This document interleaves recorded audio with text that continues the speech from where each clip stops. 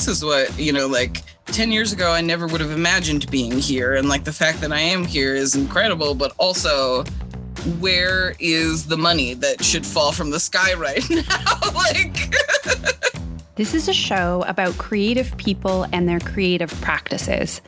It's your weekly reminder that you are not alone in figuring out how to do the creative work that matters to you. Welcome to The Used Key. I'm your host, Ray Kess.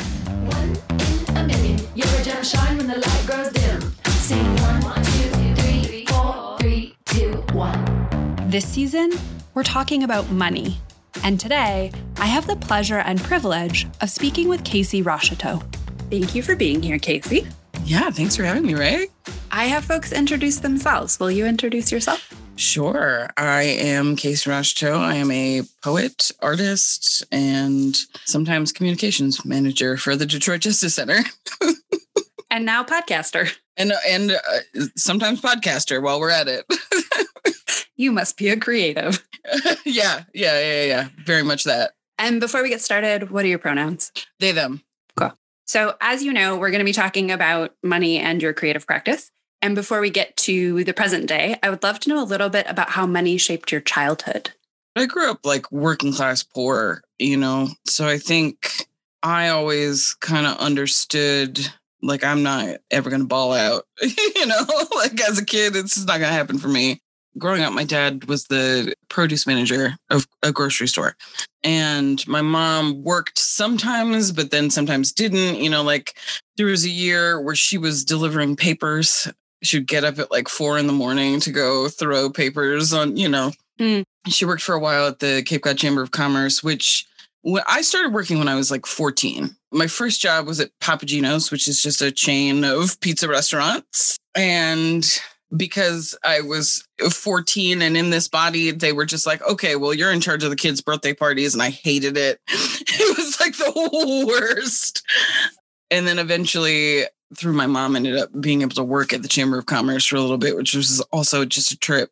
I grew up on Cape Cod, which people think of as a vacation hotspot for the rich and white, which is, it's not that, It is very much that. But there are people that live there year round. And I would get crazy ass questions all the time from people working at the chamber, just like, oh, there are people that live there. There are roads there. And then it would get really funny because Provincetown is like a gay hotspot at the very end of the Cape, right? And I would get these like, like oaky, I shouldn't be so rude, but, like, just like some dude would call and be like, okay, well, I want to take my family on a whale watch. And if we go out to Provincetown, are they going to be on the boat? It's like, oh, God, sir, they could be anywhere. You could be talking to one right now. You don't even know. Imagine the horror. You might even like them. Yeah, they might be friendly and personable and like not, be out to harm you or your family in any way. So for me, it was like working as a teenager. It was just so I could buy whatever I wanted, like clothes, CDs, books. And then as I started thinking about like going to college, it wasn't like there wasn't a fund, like I had to figure out like, okay, so I'm going to go to college. How am I going to pay for this? And so it was a combination of scholarships and student loans, which as just a bit of money advice to anyone in college, do not ever take out a private loan. Like, just don't do it. You'll be paying that shit back for the rest of your life and it will balloon up, like by the end of 4 years of college, my debt coming out of school, I think was about the price of 1 year's tuition at Hampshire, which is where I went. And I thought, okay, I just got 4 years of college for the price of one. I scammed the shit out of them. Not true. In the durational long view of things, that opposite is what happened. Yeah. I read a lot of personal finance books / finance books. And the more I learn about the American education loan system, it's just like, here's a bear trap, stick your leg in it. Yeah, it's like, hey, take our youngest and brightest minds and make sure that they are immediately in debt so that they don't get any funny ideas. Right? That's real. So what does your creative practice look like now? It's sort of all over the place, I'd say. I think part of it right now, because I work a normal 9-to-5 job, I do what I can when I can. I'm not, like the past couple weeks I've had vacation. So I've done a lot of like, okay, let me print the manuscript and like go through and like edit it by hand and then go back to the digital document. Like, I hadn't really had time to do that kind of in-depth work. So that's been great because I've got a dear friend who's been hosting these revision classes. And it's been a real godsend to like have that, like this friend of mine I've known since college who's just like an excellent teacher and was like, hey, do you want to come do this thing that we're doing over here? And I was like, hell yes, please. Thank you. That thing I wouldn't do on my own willingly. Yeah. That's like immensely helpful and I should probably like seek these things out on my own, like very much that.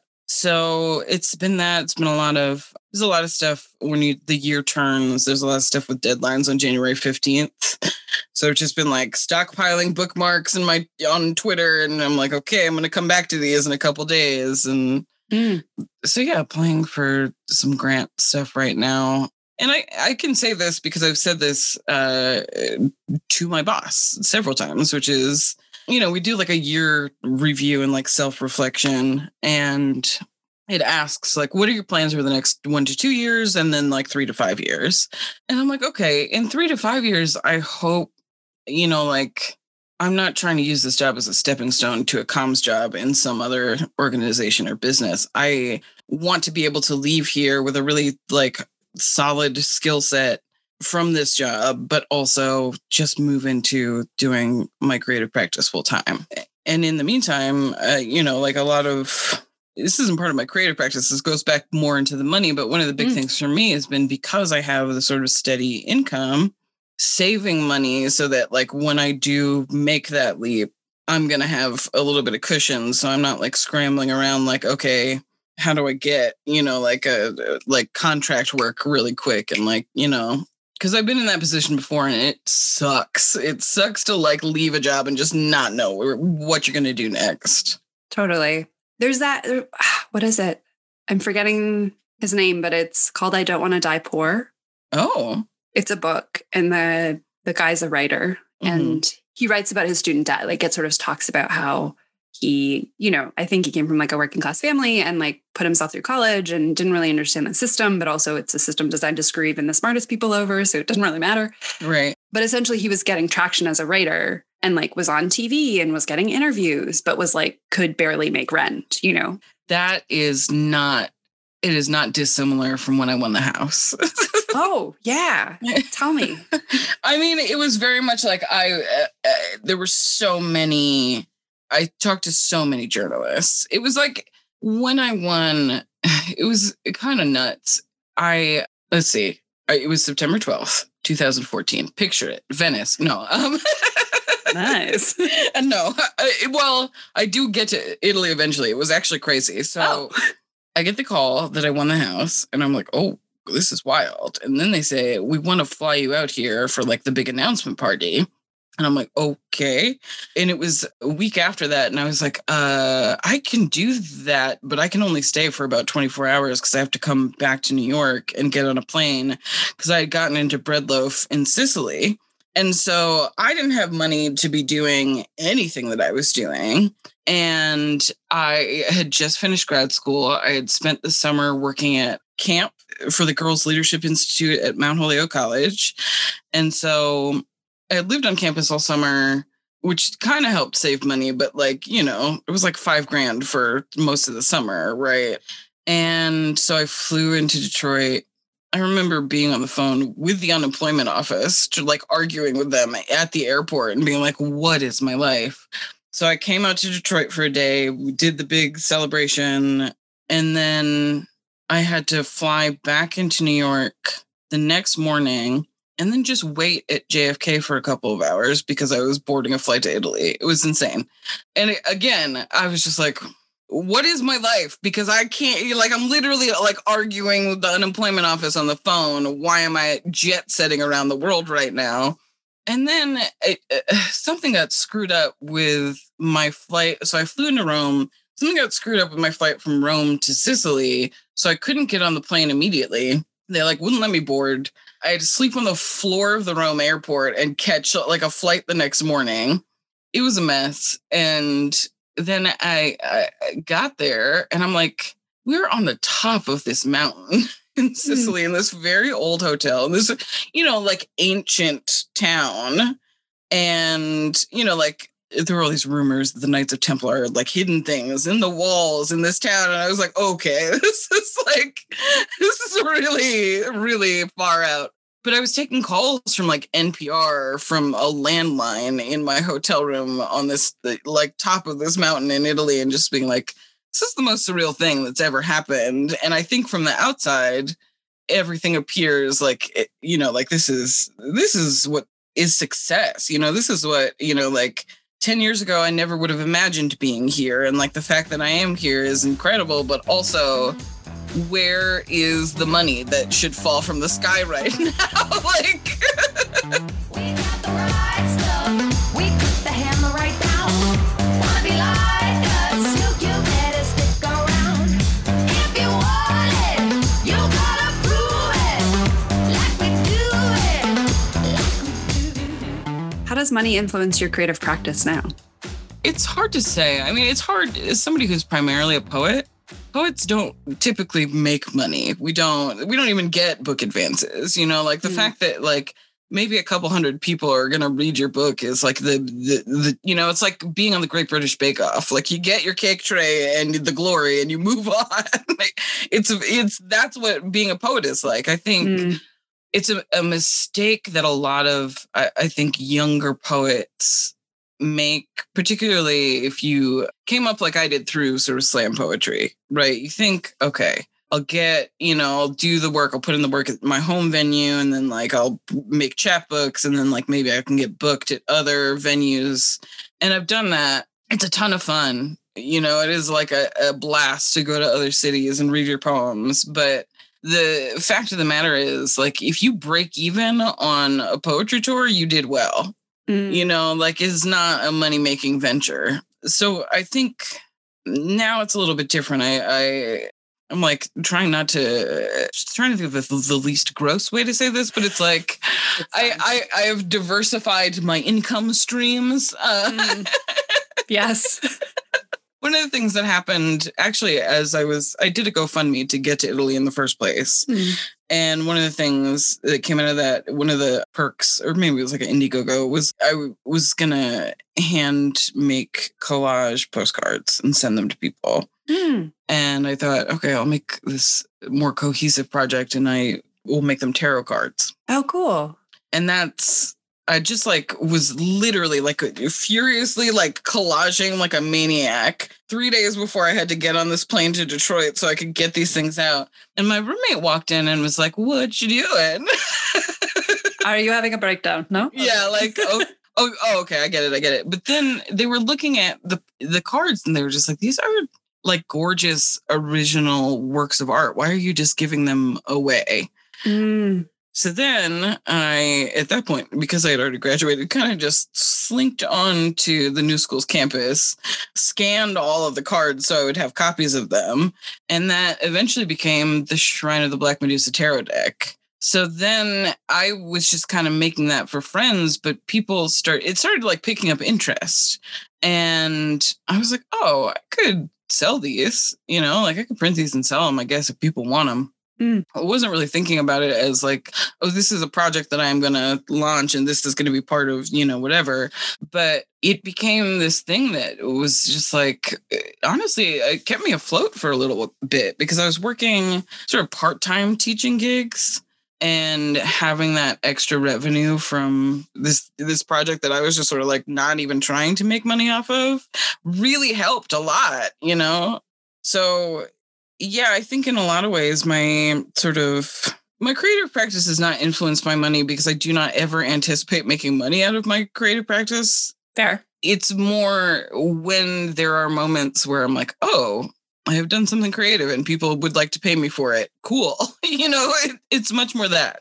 So when you going back to what you said earlier about wanting to eventually leave your job at the Detroit Justice Center and, move into just being a full-time creative, what do you sort of have envisioned for that structure? Well, somebody hands me a suitcase full of money. Great. I'm here for it.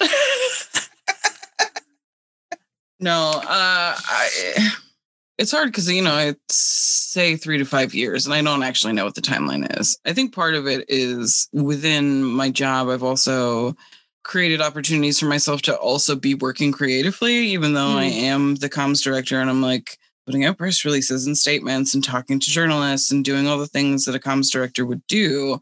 I've also started this podcast and started an artist residency.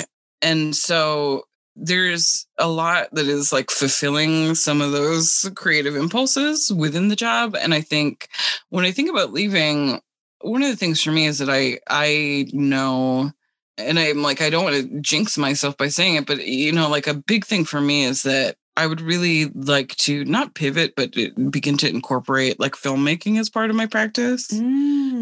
So, part of that for me has been looking like, okay, do I go back to school? Do I take classes while I'm still working? Because I think as a writer, of course, I'm just like, I can write a script. That's no problem. Anybody can do it. If Seth Rogen can do it, I can do it. Yeah. And probably way better. So, and I won't have James Franco in there making everything creepy. Thank God. But it is very much a big question mark right now. So it's hard for me to picture. It's hard for me to picture because I think right now I'm just sort of like taking small steps, learning certain things. But I don't just want to be a screenwriter. Like I want to like write and direct movies.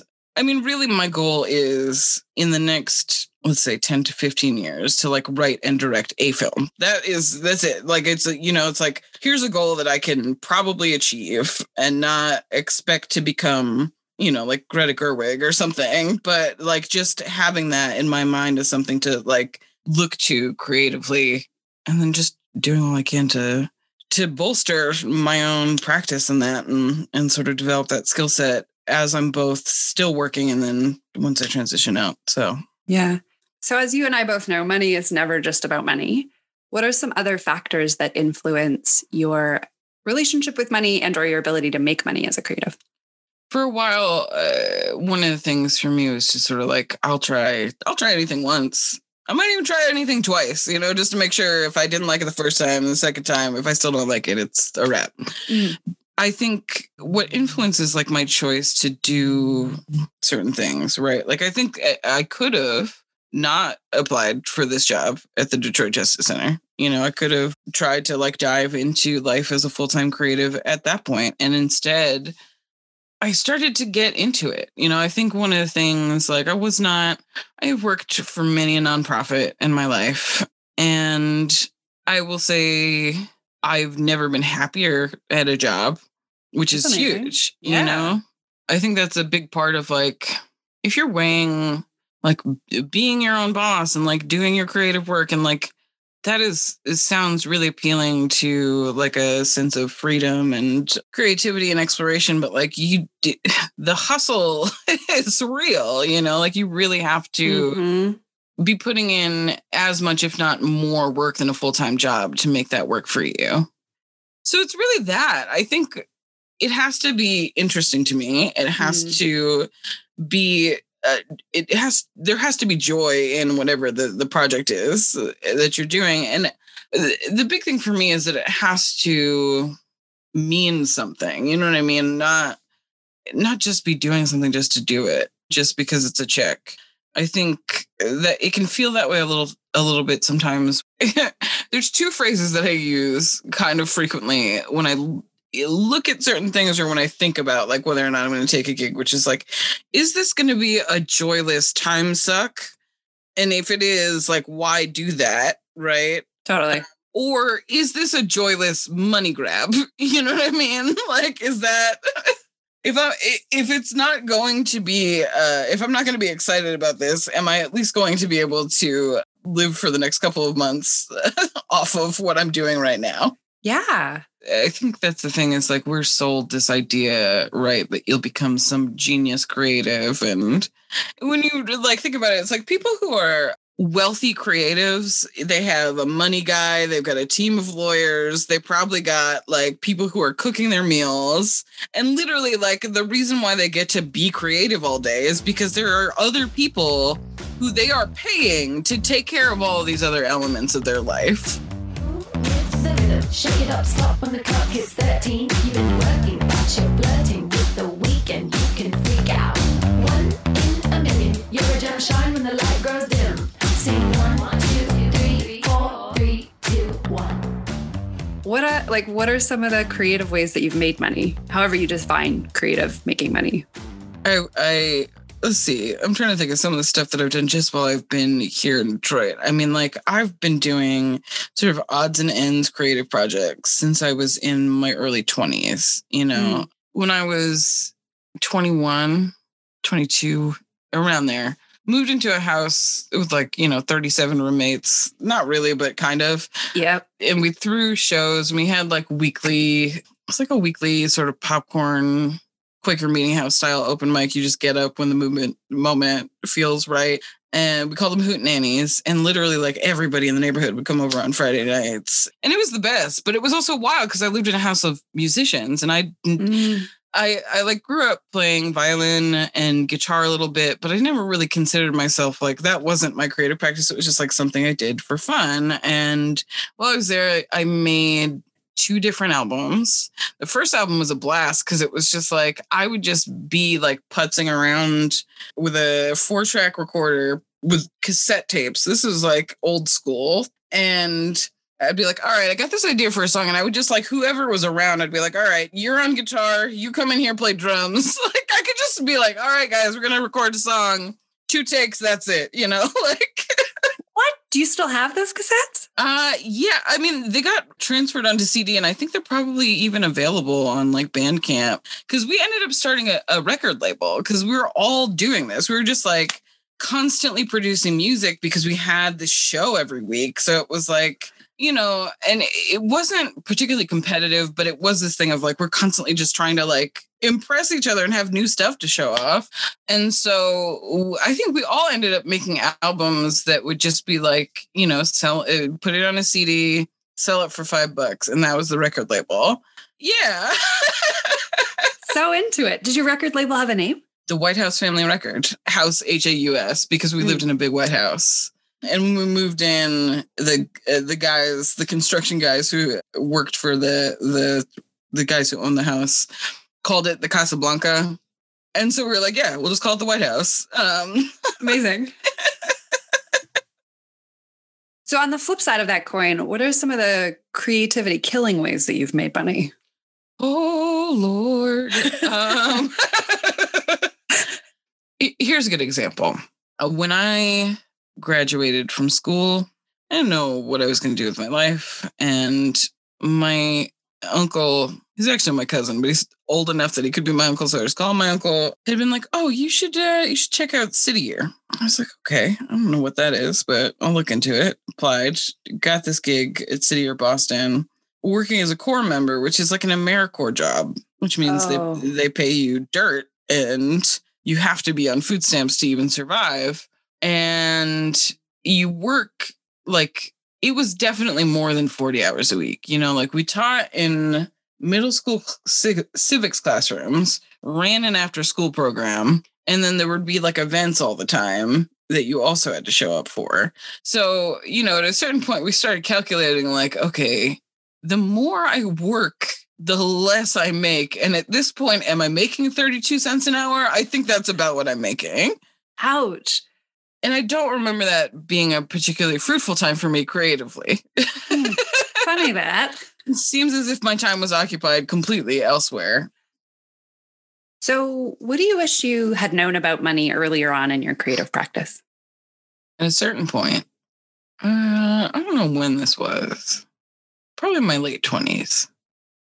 One of the things that I realized that I think is really stuck with me and I continue to like really hold this pretty steadfastly is that your time is always more valuable than money. don't do stuff that you don't want to do just because, I mean, unless they're going to pay you enough that it's worth it because you'll get a bunch of time back out of whatever the initial investment is, right? Yeah. And I wish I had known that. I wish that wasn't such a hard won conclusion, I guess. Mm. But I think that that's something, money is clearly important. I kind of disagree with the idea of money isn't everything. It's Are you a trust fund kid? Yeah, everything kind of is money, Yeah. It really dictates how we make choices in our lives, at least for those of us who do not have the benefit of just being kept afloat by somebody else. It's weird being a millennial. I think one of the things that we realize, right, as generationally is we do not have by any means the same opportunities as people who are older than us. Yeah. And so I think I think I wish that I had learned earlier on to expand income sources, just be kind of throwing more stuff at a wall and seeing what would stick. Mm. Not that I didn't do that, but I think if I had leaned into that as opposed to trying to tightly narrow my focus into academia, there might have been a breakthrough there that I wouldn't have seen coming. And I think that is what happened to me after I graduated from grad school, right? It's oh, I had applied to PhD programs and didn't get in out of the master's program. Went to work for this camp, had applied that summer for the Wright House thing. And then by the end of the summer, had a house and was okay, well, I don't know what's going to happen next. I have no idea what's going to happen next for my career. All I know is I need to make a fast break for Detroit now, right? Mhm. I cannot keep paying rent in Brooklyn for sure. And I have this opportunity now because it's created all this visibility that I am now officially a writer for real. So I think that's part of it too, is that sometimes you take a chance on something and it doesn't work out. And that's okay. It's all a learning process. But sometimes you take a chance on something and it does work out. And it's mind blowing when that happens, It's absolutely really, really one of the best decisions I think I made was just being well, all right, fuck it. Let's see if we can win a house in Detroit. Oh, we did? Oh. Wait, what? What? What is my life now? Totally. So my final question for you, Casey. Mhm. What advice do you have for other creatives when it comes to money and creative work? Honestly, my best advice is do what you love to do and what you want to do, and then figure out the money part, Mm.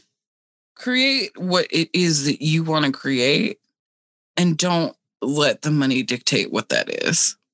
Yes. This is really the biggest thing, because you're not going to be satisfied at all if you're just, keep chasing, if you're only chasing paper and not chasing the creative ideas that excite you. Mm-hmm. So real. Well, thank you for that. And thank you for doing this interview. I really appreciate it. Yeah, thanks for having me. The Used Key is hosted and produced by me, Ray Kess. If you have thoughts or questions about this episode that you would like to share, head over to the URL in the show description and let me know what you're thinking about. And just a reminder that money is a really personal topic for all of us. So if you're going to comment on today's show, please do so in a way that is thoughtful and respectful. Thank you for being a part of the conversation and for showing up to do the creative work that matters to you. I'll see you next week. And in the meantime, stay bright. Like we do it, like we do it. 'Cause no one can do it like we do it, like we do it, like we do it.